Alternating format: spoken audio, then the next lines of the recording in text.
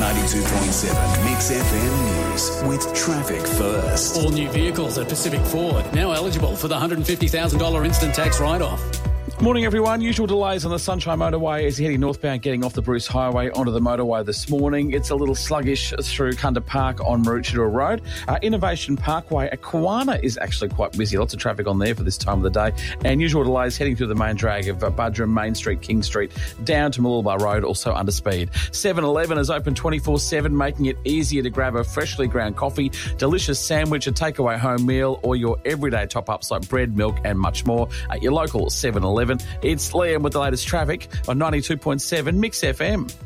Hi there, Susan Graham-Ryan with your COVID-19 facts first.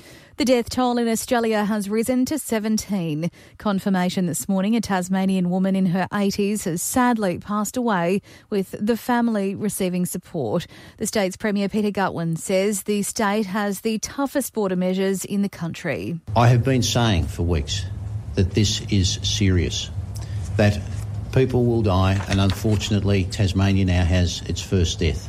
All Tasmanians need to accept and understand that this is not a game, this is serious. People's lives are at risk. The total confirmed Australian cases exceeding 4,000 today.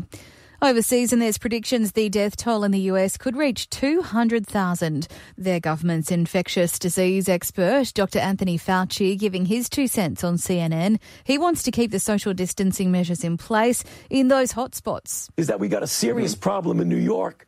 We have a serious problem in New Orleans, and we're going to be developing serious problems in other areas. America currently has the most cases in the world. President Donald Trump just within the last hour extending their guidelines to April 30, with new plans to be finalised on Tuesday night their time.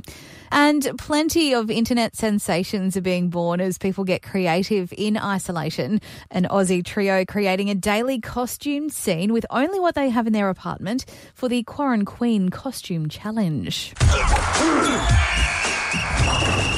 In sport, ARL Chairman Peter V'landys is determined for the NRL season to restart from July. That's one of the matters up for discussion, with the meeting already underway this morning. He's meeting with the 16 club bosses and the Players Association to discuss pay cuts. And world number one golfer Rory McIlroy is leading a campaign featuring some of golf's biggest names called I Am Not Your Hero, saying the real hero is a medical staff fighting against coronavirus, and is urging his fans to stay at home. That's the latest. I'm Susan Graham-Ryan.